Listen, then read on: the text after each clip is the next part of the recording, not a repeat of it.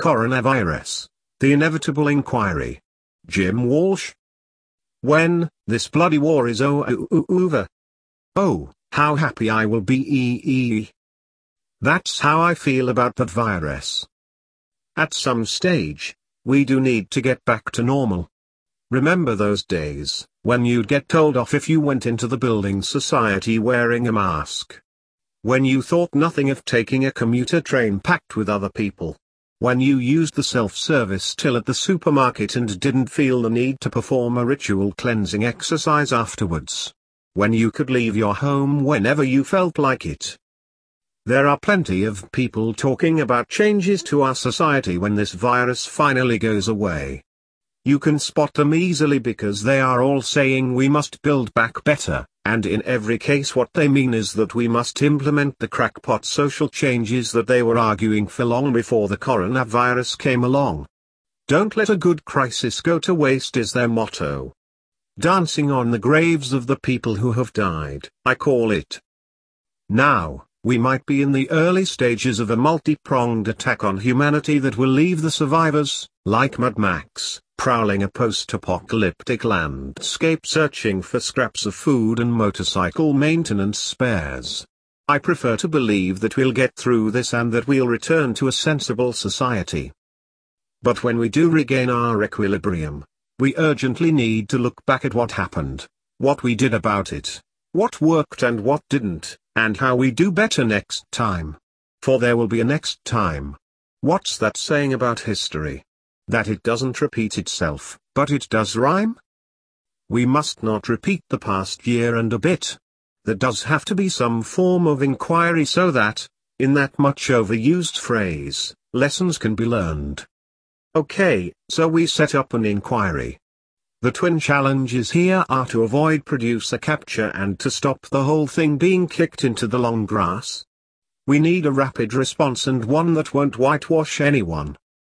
The key decisions will be the person appointed to head the inquiry, and the scope given to the inquiry. Breeds there a man or woman in the mould of Eliot Ness or Sir Robert Mark?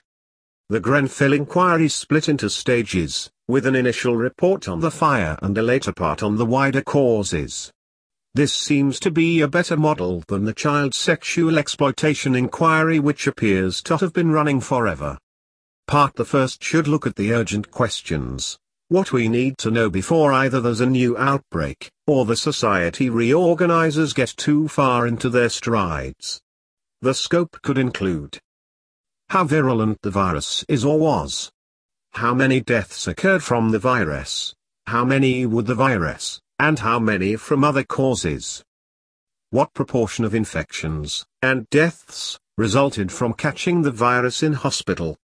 Who was at risk from the virus?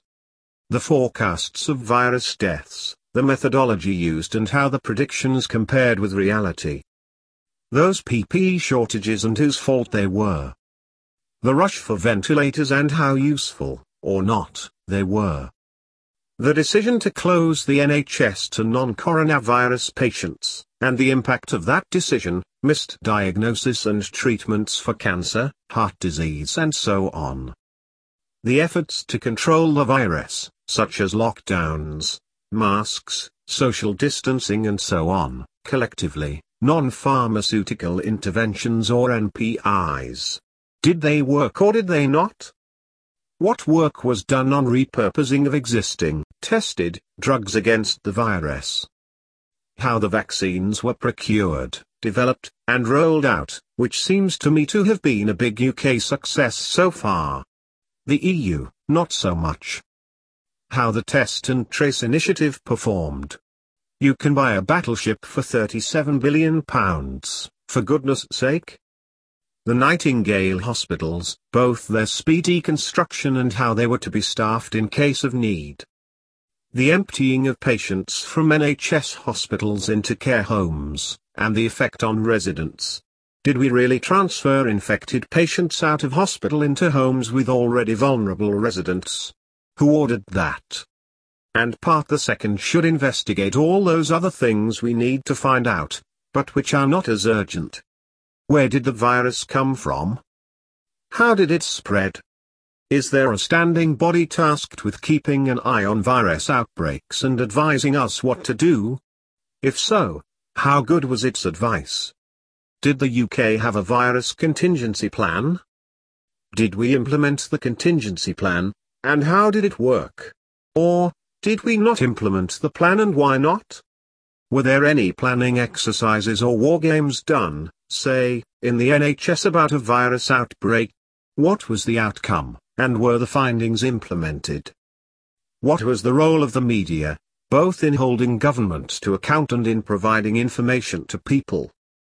How did the government use media, both traditional and social media? Was there a policy of order and demetiant to encourage compliance with government edicts? How did other countries cope? What were their infection rates and their death rates per million population? Who did best and what did they do?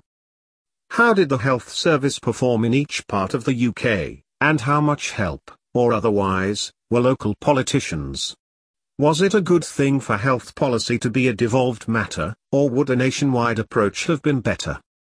There will be triumph and disaster aplenty to be found in the tale of the virus. What matters is that we recognize each of Kipling's two impostors and reward the people who did well, and punish, yes, punish, those who did badly. If routine medical treatments were stopped, for example, and harm befell a patient as a result, the people taking that decision should not go unscathed into early retirement with enhanced pensions.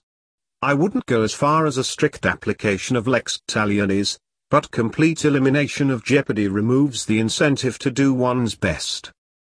In banking we have the phenomenon of too big to fail, where the state rescues the failures and so there's no incentive to be prudent in business activity.